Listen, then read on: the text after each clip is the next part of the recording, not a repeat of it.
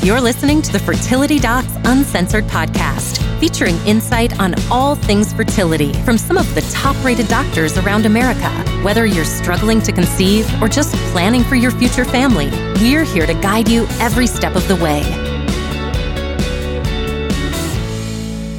This podcast is sponsored by Receptiva DX. Receptiva DX is a powerful test that can help detect inflammatory conditions on the uterine lining that might be preventing you from becoming pregnant or staying pregnant.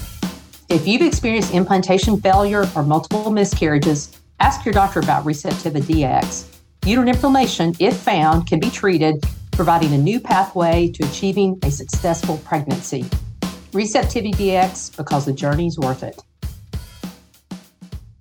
Hello, and welcome to another episode of Fertility Docs Uncensored. I am Dr. Carrie Bedian from the Fertility Center of Las Vegas, and I am joined by my two sensational co-hosts, Dr. Abby Eblin from Nashville Fertility Center. Hey, everybody. And Dr. Susan Hudson from Texas Fertility Center. Hello. How are you, lovely vixens, doing today? This vixen's doing great. How about you, Carrie? Snazzy. That first vixen said that she just went to a wine tasting party, and I want to know how this is done because I love having people over and feeding people good things, but I have a terrible record with wines. Like between my husband and I very rarely go wrong with food. I very consistently choose vinegar to drink. The vino. You need the vino. That's what I was just about to say that. I learned about, is it AU Vino? Vino? No, Vivino is what there's an app called Vivino, Vivino. Yep. And you can type in or scan in a wine label, or you can take a picture of a wine menu, like when you're at a restaurant, and it will rate them. And the score, I think, is from, 0 or 1 to 5. Yep. And my general rule is don't drink anything that's less than a 4. Yep. Okay. And you will very rarely go wrong. Okay. Yeah, one of the people there, I just learned about that at the wine tasting party last night. One of the people that brought wine talked about that and how he had these criteria that had to be rated between a 4 and a 5. And it's normal people it's not like people that are, sommeliers or whatever. It's normal people that rate the wine and tell you if they like them. And his criteria too, he wants something like more than 30,000 people to have tasted the wine or something. Okay. So you can also, so on the app, you can tailor make it. So say there's certain things that you particularly like or don't like, you can start rating for yourself. I don't do that, but I do look up wines and generally, like I said, 4 and above. And yeah. So if I were to, for example, type it into the App Store and pull up Vivino, and there's Vivino and Vivino Buy the Right Wine and Vivino Wine Scanner and Vivino Apps, hypothetically, which one should I choose? It is the one that looks like that. Okay, got it. Bright pink. Pinkish red. And it has white grapes. Got it. Okay. Excellent. Thank you. Yeah, so this party that we go to every year, our real estate agent, when we first moved to Nashville, invited us out. I think it was like the first year we ever had the party. We've been going for almost 20 years now. And they had this delicious spread of food, which is wonderful. So you get there, you get your wine, talk to everybody, get your food, and then we all sit down and each person has to bring a bottle of wine. And kind of the deal is you have to have some unique story about the wine. Like, oh, I was in, the south of France and we drank this wine. Or, usually my story's not that great because, I don't really go to the south of France very often.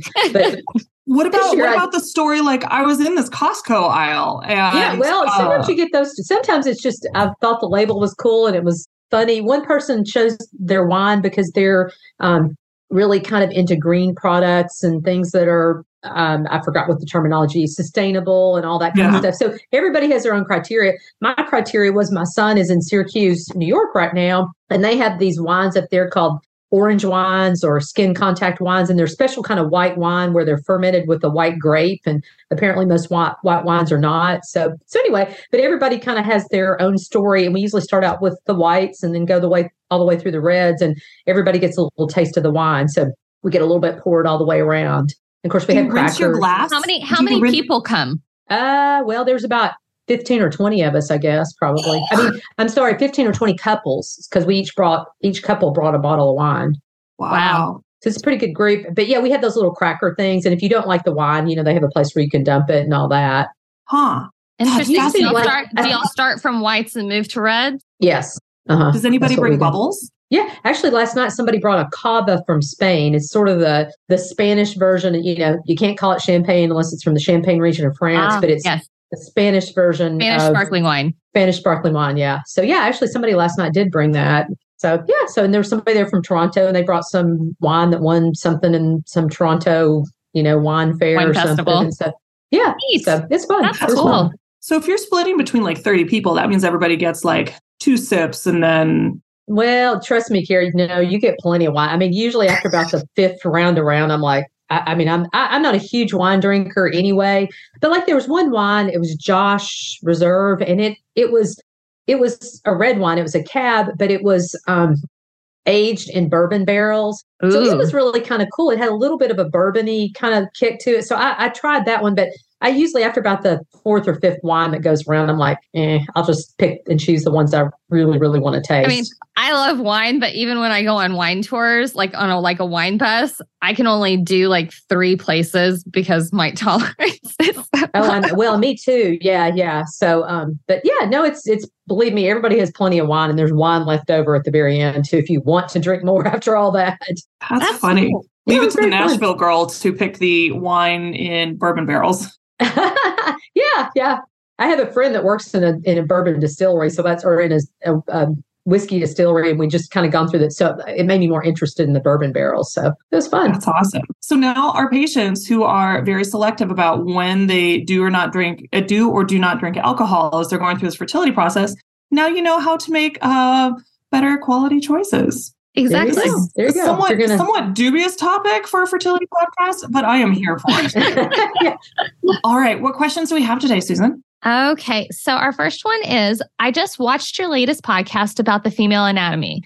I was very frustrated because I ran into a rare problem that I hope you can talk about. I, for some reason, have only one ovary on the right, and she's never had surgery. When I had an HSG, it showed the dye going through the right fallopian tube and what I thought was a blocked left one. I don't think I have a left one.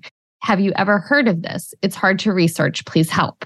Oh, sure. Yes, absolutely. We've heard of that. In fact, it probably goes along with the uterine malformation too, if I had to guess, or could go along with the uterine malformation. Depends on what the uterus looks like. She had an HSG, she said? She had an HSG, has a right tube, does not think, hold on. And she has a right ovary, but can't see the left ovary, and might have a blocked left tube. Unsure if she has a left tube. Well, I mean, the tube could be blocked, or it could be part of a uterine malformation. She could have a non-communicating horn, or she could have just a unicornate uterus.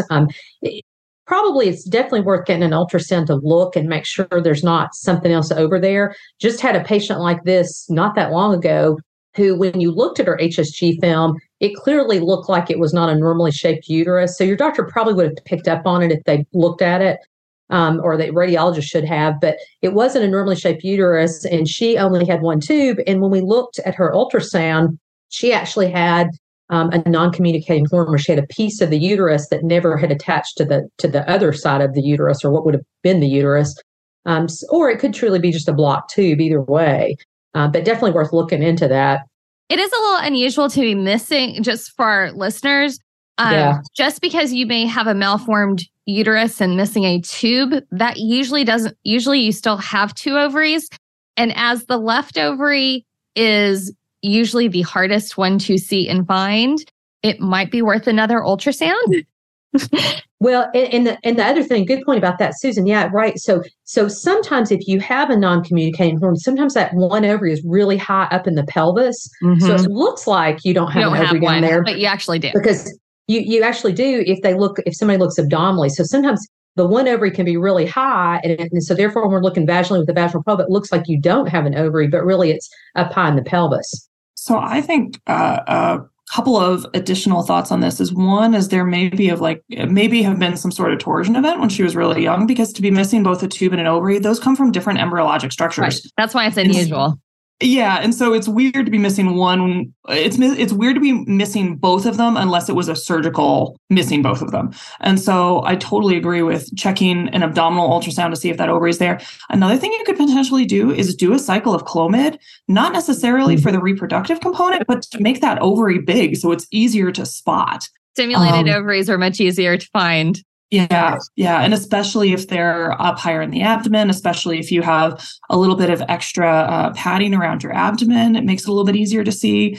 Those would be things. But yeah, keep us posted. I'm kind of interested to see what they find. So let us know what they do. Let us know what your ultrasound show.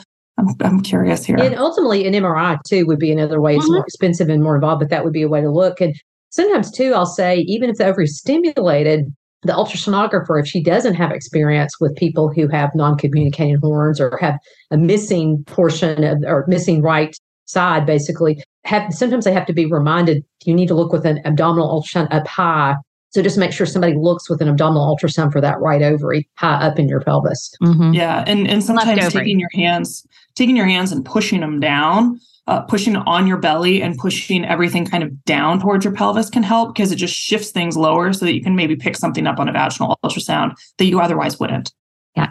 All right. Y'all want to do one more? Sure. All right. Hi, I'm so glad I've been on your podcast. I'm 36 with primary unexplained infertility.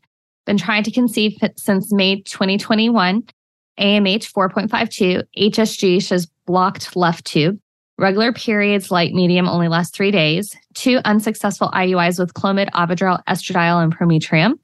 Lining has been on the thinner side, 5.7 multi-layered with follicles measuring 22, 18, 16, 12, 11, 11, but left side was dominant this time. My husband's sperm last IUI was 7.48 total modal after wash. Going to try letrozole and doing acupuncture and supplements. Doctor said no need for saline ultrasound. I have IVF coverage next July. Any advice on increasing my IUI chances? Whew, that is a lot of information. I was like trying to write really fast. I don't know that I got it all. Targeted information. Like she's given us all the stuff we need. Very precise. Yeah. I like the idea of switching to letrozole. Sometimes Clomid has a negative impact on lining. So I would agree with that. And you can't control which side those eggs grow on. And so, noting that the left side is blocked is important, and it's not an every other month thing, as I'm sure you've seen if you've done 2 by now. And so I would say keep going. The right side can potentially pick up a left follicle. Doesn't happen as often. It kind of depends what else is going on in your pelvis, which you're not going to easily be able to pick up from the testing that we have available to us short of surgery, which I would not really advocate at this stage of the game. But I would still keep doing it even if you have them on the left side, because that right tube can sometimes come over and be very helpful in picking them up. My main concern is the sperm count. Yeah, that's what I was going to say. And so if you're really trying to avoid IVF, what I often do in my practice is doing back-to-back IUIs. And what I mean by that is we would trigger on one day, and instead of just waiting the 36 hours, we would trigger the next day. I would do an IUI, and the next day I'd do an IUI, so that you have 2 episodes that combined, you're more likely to have over 10 million total modal sperm. Based on kind of the parameters that you've had previously. So I tend to do that where I am. I can't freeze sperm and get it to myself very easily because we're about 40 minutes away from the lab. And besides the fact that if you have a lower sperm count, you're going to lose a lot of sperm in the freezing and thawing process. And so I found back-to-back IUI in this type of situation pretty darn helpful. Yeah, it can't hurt. I will say we don't really do that at Nashville very often.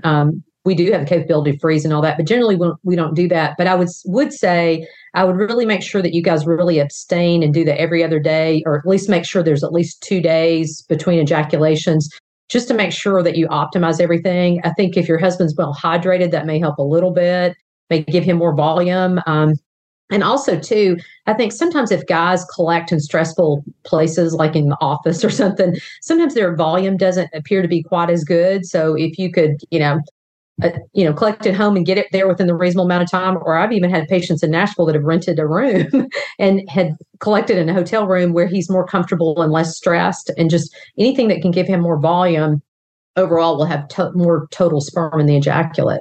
For the love of God, don't do it in the parking lot and get arrested.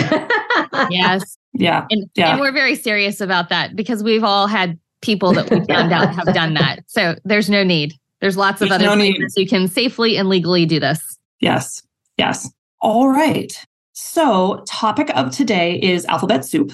And as is befitting, this time of winter when soup is the primary MO for quick meals, fertility is an alphabet soup. And so for people who've been in this world for a long time, like the three of us, we spit off letters like it's our job because it's our job. And there's some of our things that actually have multiple letters that mean the same thing. Yeah. Yes. And so there's the combinations that are the same. And so what we're going to do today in this episode is just go through a lot of the letters that we're talking about so that if you just need a quick glossary of what your doctor is potentially talking about, and most docs try and be really good in saying what each of these things mean, but there is a lot of similarity in how these letters are put together. Sometimes it's the exact same letters, just a slightly different order. And so this is they can be very different things then. I don't know about you guys, but sometimes too, I don't mean to do it, but when I'm, bobbing around and talking about IVF, and then I talk about PGT and AMH, and I start throwing these things around, and the patients are like looking at me like, "What are you talking about?" And I'm like, "Oh, I'm sorry." Sometimes we get lost in our, 3-letter words that we say all the time. So let's divide this up into a couple of categories. So first category, what are the letters that we talk about when someone is initially in our office and we're just talking about all the diagnostic stuff? So we're not talking about treatment at all, just all the letters that you throw out during that initial visit, maybe the follow-up visit when you're discussing, okay, this is what you had done and this is what it means. So Abby, what is your favorite set of letters to talk about? AMH is my favorite letter, are my favorite letters. That stands for anti-Mullerian hormone. And that's really the hormone that gives us the best idea of how good a woman's ovarian reserve is. High numbers are good. It's one of the few tests where we like to see high numbers. So the higher the number, in a sense, the better. It means that you have more eggs. Okay. And Susan, let's stick with the ovarian theme. What else do you like looking at? So I also, I'm going to break the rule and add some numbers in here. So the FSH and E2, or follicle stimulating hormone, and estradiol, which is the E2. FSH is the hormone the brain produces that tells the ovaries what to do. Estradiol is the hormone the ovaries produce that talks to the brain. And it's important that we get those together because it's a feedback loop. And so if for some reason at the time that level is drawn, your ovary is producing more estrogen than what we think it should be at baseline, then we know that we can't really trust what's happening in the brain. It can also give us a little idea that, especially in ladies who are a little bit older, usually in their late 30s, early 40s, that sometimes you have very early follicular recruitment, and it can be showing us that may be happening in some of your cycles. Okay. All right. So we've got AMH, FSH, and E2. Abby, are there any other egg testing letters that you check later on in the cycle that show whether or not ovulation has occurred? So progesterone, or we also know it as P4. So typically once the egg is released from that sac, which becomes the corpus luteum, the purpose of that sac after the egg is released, it is to produce progesterone and to maintain the pregnancy. And hopefully once you get pregnant, it will continue to be released all the way up until the placenta takes over about 12 weeks. Okay. And still on the ovaries.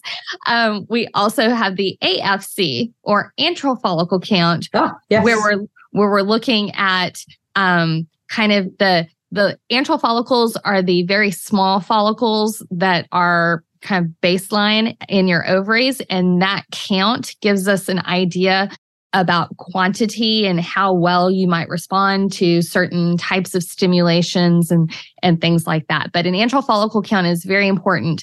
Another thing, one thing that I see often in my practice is somebody may have been to their OB-GYN and they've had a ultrasound already. And then they come in to see us and they're like, do I really have to do this again? Because I just had one. Well, unfortunately, very, very rarely will you ever get an antral follicle count performed anywhere except for a reproductive endocrinologist's office. And it's a very important part of our evaluation. So, it's just something to kind of be aware of, that when we repeat that ultrasound, we are actually looking at some very specific things. And that's one of them that would not have been done pretty much anywhere else. Did you mention LH, Susan? Nope, not yet. Okay. So LH is another one. It's a hormone produced from the pituitary. And it's, when we talk about the trigger shot, luteinizing hormone is really the hormone that we're trying to mimic with that trigger shot. We're trying to get you to release an egg. Usually we're trying to get you to release it at the appropriate time so that, for example, we know when to do an intrauterine insemination with your husband's sperm, or so that when you know when to have timed intercourse. Another time LH is important is if you're doing IVF and you are doing a Lupron trigger, which is essentially a medicine that's going to make your brain produce LH to mature your eggs. That hormone level is very important for us to draw, because sometimes some people's little pituitaries don't act exactly the way we expect them to. That's not good and news. we don't want to be surprised when we go in for egg retrieval. All right. So that's a lot of the really good egg testing, the monitoring that we do there. How about tube testing, Abby? What are the letters that we use for the different types of tube tests? So there's a couple. HSG stands for hysterosalpingogram. That's the test that your doctor may have done or had you go to an outpatient diagnostic imaging center. It's typically done by a radiologist, although at times in our practice we've done them as well. But it's basically where the doctor puts radio-opaque dye through your uterus and hopefully sees that you have a normal cavity and normal fallopian tubes. The other test that some people do in some offices is also known as a saline sonogram, or SIS is the way we abbreviate it. It's a test, again, where we're looking at the tubes and looking at the cavity of the uterus, but it's done in a different setting. It's typically done in our office by by ultrasonographer or one of our nurse practitioners, and sometimes one of the doctors. We put water up inside the cavity. We're able to see air bubbles oftentimes go through the tubes that tell us that the tubes are open as well. The other set of letters that can apply to that one are SHG, sonohysterogram, as opposed to hysterosalpingogram. So you've got your HSG, which is for the tubes, and your SHG, which is for the uterus, depending on what your office uses. Or SIS is what we call it. Or the SIS is very common in other offices, and they all mean the same thing, but are basically just the same things. The same, but different things. So one thing I did want to mention, because some of us use a little bit different terminology, but realize that a sonogram and an ultrasound are the same thing. So that's another thing we often hear from our patients. They're like, am I having a sonogram or an ultrasound? Yes. It's the same term. And sometimes when you're looking at reports in particular, we don't tend to say this nearly as much, but you will often see it in the written material. US is ultrasound, TVUS is transvaginal ultrasound, TAUS is a transabdominal ultrasound. So you won't usually hear that referenced in verbal, in any verbal way, but you will see it written down. You'll see in the notes, and you'll see it, like if somebody's writing down, okay, you need to go for an ultrasound, sometimes they'll write down TVUS or US. And I know that in our office, E2P4US is a very common set of instructions, and patients are like, why are you talking about the United States with respect to my labs? Like, this doesn't make any sense. And it's our shorthand. Okay. So with respect to male testing, what's the common abbreviation for the male testing that we all use? SA. You got it. Semen analysis. All right. And I don't think there's any other major male abbreviations. DFI, which I know not all of us do, but DFI stands for DNA Fragmentation Index. And so there are some tests that will test to see if there is more fragmentation in the DNA of the sperm if your physician does that testing and acts on that type of testing. And we don't all agree on that one. So that one's an evolution right now. There's a few new tests that we're trying to see how that works. Okay, so that's the majority of the alphabet soup that people go through in the initial testing phases. And this is kind of the general, pretty much everybody gets some version of these. Now, there's the other things that we will sometimes order that aren't appropriate for absolutely everybody. So some of the imaging in particular falls into this range. So Abby, with your deep love of anomalies coming from the program in Kentucky, what do you use when you really are worried about? And I only say that because I remember thinking that you guys had an amazing anomaly program, because I was looking at that when I was in training. But what if you're really worried about a set of uterine anomalies that can extend elsewhere? What is the imaging that you order? So usually MRI, because it's the best way to look at soft tissues, and radiologists are pretty good at being able to really diagnose any like division in the uterus or complete separation or partial separation or whatever. So usually an MRI is the thing that we choose. Okay. And then some of the blood panels that we do that we are commonly referring to that patients kind of get lost also in the alphabet soup. So Susan, if you're doing an infection panel, for example, what are the set of letters that come out most often that we don't think about as physicians, that patients kind of go like, what the hell are you talking about?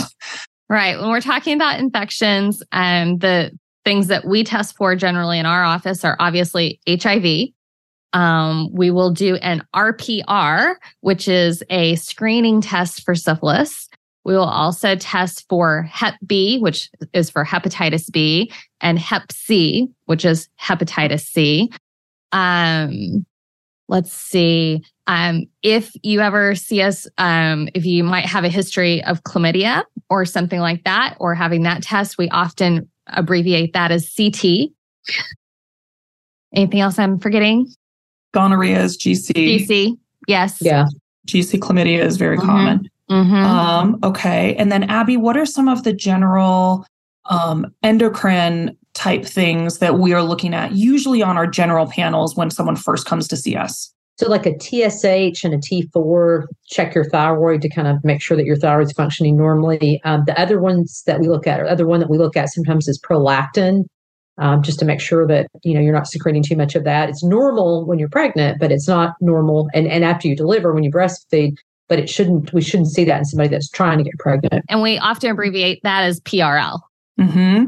And then an A1C is very commonly obtained. That's looking for diabetes. Mm-hmm. And that's checking to see what the measure of your sugar has been over the past couple of months, if it's been high or low. Mm-hmm. High is really what we care about here. Nobody's going to argue with somebody whose sugars are low. We're like, oh, good, you're doing what you should be doing. And then CBC is a really common one that is looking at your H&H. So CBC is a complete blood count. That's terrible, Carrie. What? I was like, that's terrible. Yeah. Right. Like we're talking in shorthand. So CBC is a complete blood count. H&H is hemoglobin and hematocrit, and all of those travel together. We're really just looking to see, are you anemic? Is your white blood cell or WBC count high, which those are infection fighting cells. So we pay attention if those are particularly high or low. And then platelets or PLT.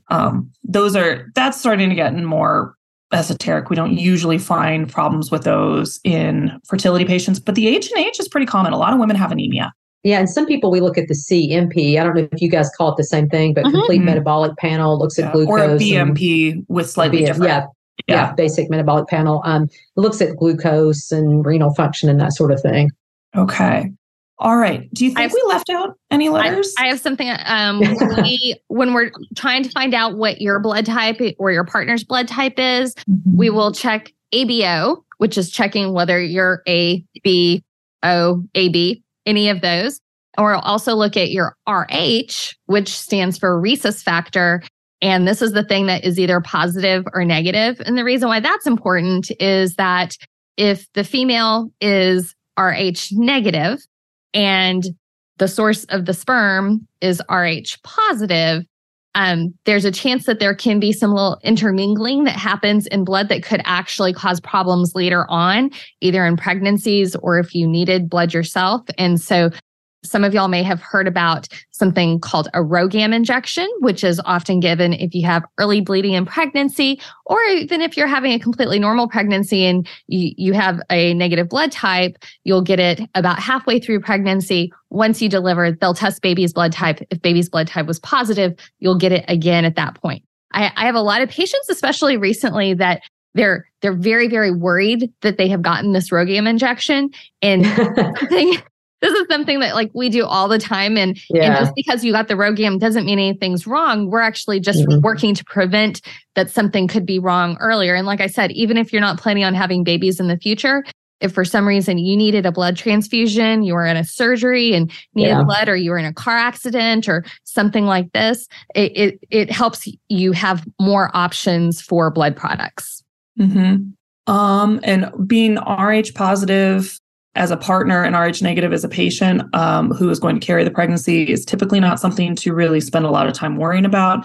Don't sweat it. This is just more information. So this is not typically a cause for concern because we give those RhoGAM injections. If we didn't, then yes, it's a huge cause for concern. But because that is standard of care, don't lose a whole lot of sleep over that one. Exactly. One other screening test, I don't know if we were getting to this yet or not, but HCG, that's really an important screening test too. It's the pregnancy test. That is. We'll get to that when we hit treatment more often, although it can be really helpful when someone does not get regular cycles, particularly our PCOS type patients, where they just have no idea where they are in their cycle because it comes whenever the hell it wants to. And checking an HCG is always prime in that because those patients can get pregnant on their own, and we don't want to start messing with someone when they're already pregnant. Absolutely. Absolutely. So what is one diagnostic test if you have a woman who comes in who says, I have a female partner or I don't have a male partner and I'm planning on using donor sperm?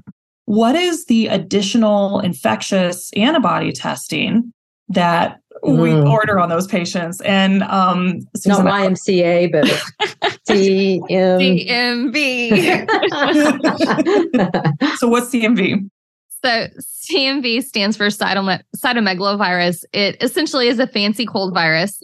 And there is a theoretical risk that if you are CMV negative and you use CMV positive sperm, that you could contract CMV in early pregnancy, which could lead to birth defects. So it is often, but not always recommended that if you are CMV negative, to use CMV negative sperm.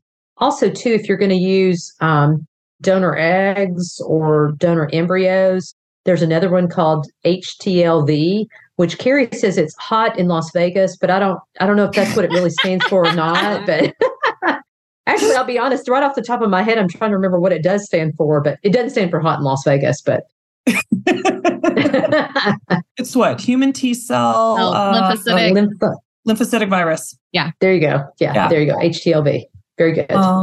Okay, so let's talk about treatment. So your patient comes in and let's say she is a candidate for absolutely everything because her testing is absolutely perfect in every respect.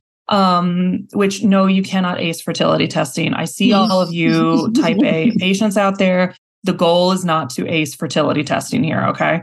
But what type of treatments, specifically letters, are we talking to her about at this stage? Let me talk about IUI right off the top, intrauterine insemination, where we take the sperm and put it up inside the uterine cavity at the right time in a woman's cycle. And what is the other type of insemination that people sometimes do before they get to the fertility office, particularly for people who are using donor sperm at home? So ICI, intracervical insemination. And so that's where it basically mimics, intercourse where the sperm is deposited in the vagina. Up high, close to the cervix. Okay. And then what if someone needs bigger guns? Bigger guns? We're talking IVF, in vitro fertilization. Okay. And what about combining the sperm with the eggs? What are those letters? ICSI, intracytoplasmic sperm injection. So we take one single sperm, or embryologists do, and put it inside the egg to bring about fertilization. Okay. And when we're talking about the medications of IVF, what are some of the common things that we refer to in those medications? Usually when we're talking about general overall class of medications, these are not necessarily the brand names, but we're going to give you, this type of medication to mimic what's going on in your body. What are those letters? Similar to what we've already talked about. FSH and LH. Yep. It's good when we can read Carrie's mind. I know I was going, and HMG, human menopausal gonadotropin, is another type of older fertility medicine that we used to give, but we still give it now as well. Mm-hmm. Yeah. And HCG. Sometimes we use HCG as a trigger shot in both IUI as well as in IVF. And sometimes we just give it along with the FSH to stimulate patients. That is true. Particularly when there's a shortage of medication that stretches across the entire country. which we just experienced, and some of us had never done that before. It was all of the, wait a minute, I have to add in this and I have to subtract this, and this no longer applies, and I need to do this instead. Yeah, that was a whole lot of fun. It seems to work the same. It's a lot more gymnastics trying to get there. It is. Okay, so when you're talking about meds, you've got your FSH analogs and your HMG, and then you've got your HCG trigger shots. And then sometimes people talk about other types of trigger shots and other types of way that we manipulate ovulation, whether it's enhancing it or preventing it. So what are the big kind of alphabet soups related to that? Enhancing ovulation. Think Lupron triggers. What's the class? GnRH agonist. Yeah. Or antagonist. Yeah. So sometimes I get a lot of people who say they start throwing out the phrase GnRH, and they don't always add on the modifier to that, which is really helpful. helpful. The modifier is the part that actually matters.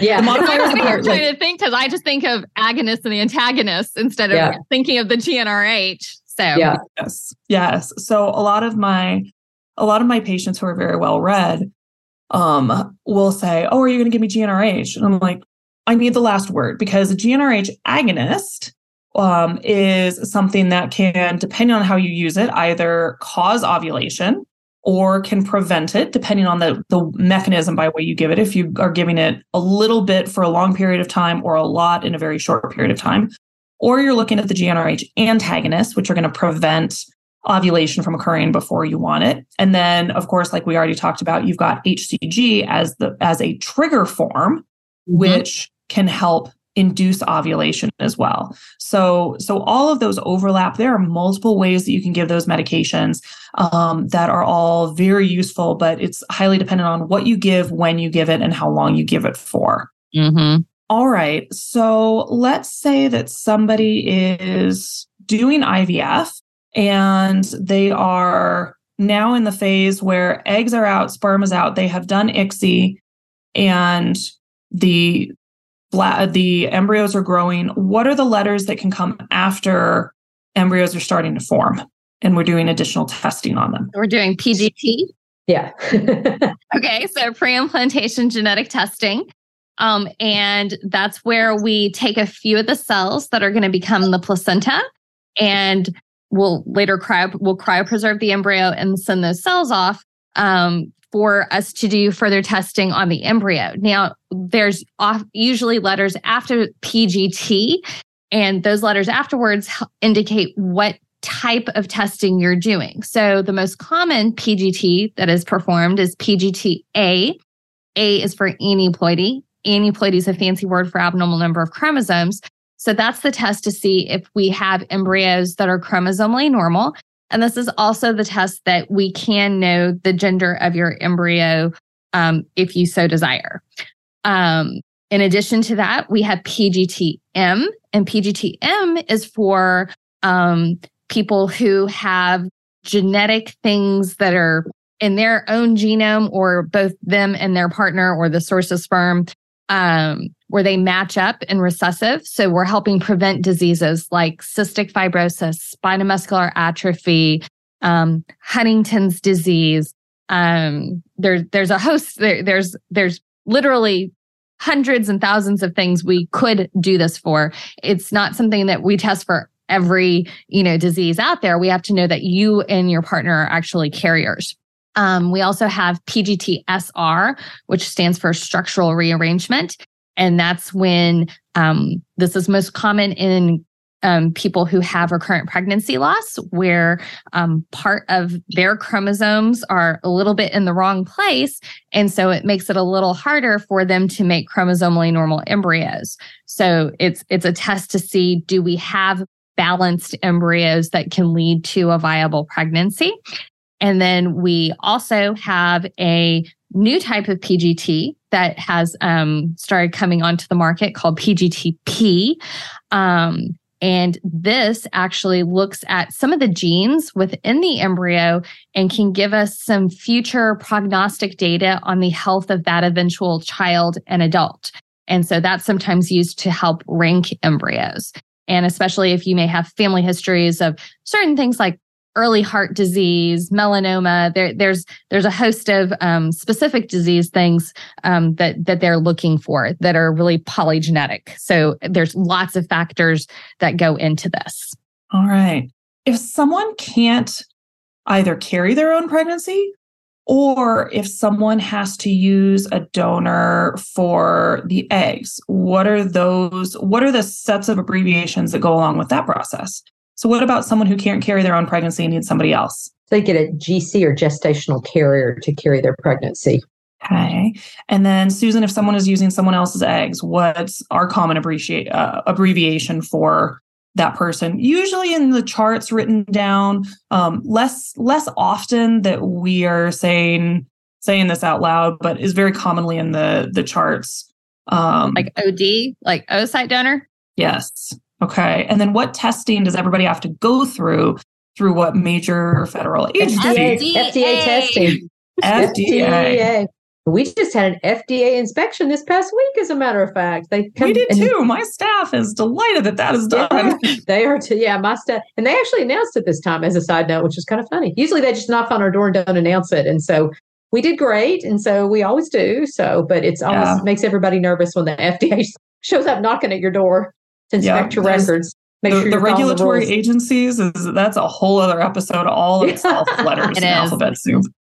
So, okay. Any other major sets of letters? I mean, I've been tracking as we've been going along to make sure we hit all of the big ones, and we've hit over 40 in the past 20, 30 minutes or so. So any other major ones? We talk about IPs or intended parents. I don't know if that's a common one that you guys use, but intended parent. That's a common one. For a gestational carrier. Yeah. And then you've got some of the notation ones that sometimes people are more shocked to learn about. So one is RPL, which is recurrent pregnancy loss for people who've had multiple miscarriages. And then there's a couple differentiations for this, but probably the one that gets people most upset if they don't realize it is SAB. That's spontaneous abortion. That refers to a miscarriage. That does not imply anything beyond just you were pregnant and it stopped of its own accord. And so I sometimes have people who in the past have gotten upset about that notation, which is You'll think it's that on billing, especially because abortion is the medical term for miscarriage. And then there's spontaneous and incomplete, and there's different words we put in front of it. And so in, colloquial vernacular, it obviously means usually intentional termination, but really it just means a pregnancy that did not continue to develop. There's also a diagnosis called PCOS or polycystic ovary syndrome, which we've had many episodes about for people that have irregular cycles, basically. And HA or FHA, so functional hypothalamic amenorrhea or hypothalamic amenorrhea, people whose hypothalamus just is not here for doing work and they don't get periods. I think we can just keep going on and on with these. It's amazing. We really could. Like I have a textbook in my my shelves next to me, and I'm like, oh, I should pull that out and look at it. And like, no, I shouldn't. Otherwise, it's going to be a 2-hour episode. You could create a reference. I think this was a great summary of all the letters we throw out there and use. And for people who are especially starting their journey, I think this can help make it not quite as scary. Yeah, for sure. All right. Well, to our audience, thank you so much for listening. Be sure to tune in next week for more. Be sure to subscribe and leave us a review in Apple Podcasts. We would love to hear from you. We're on Instagram, we're on Facebook, we're on YouTube. So hop on by, leave us a like, a follow, and say hello. You can also visit us on fertilitydocsuncensored.com to submit specific questions. All questions will be answered on the podcast for our Ask the Doc segment. We also love to hear episode ideas, so be sure and leave us your thoughts. As always, this podcast is intended for entertainment and is not a substitute for medical advice from your own physician. All right, we'll see you soon. Bye.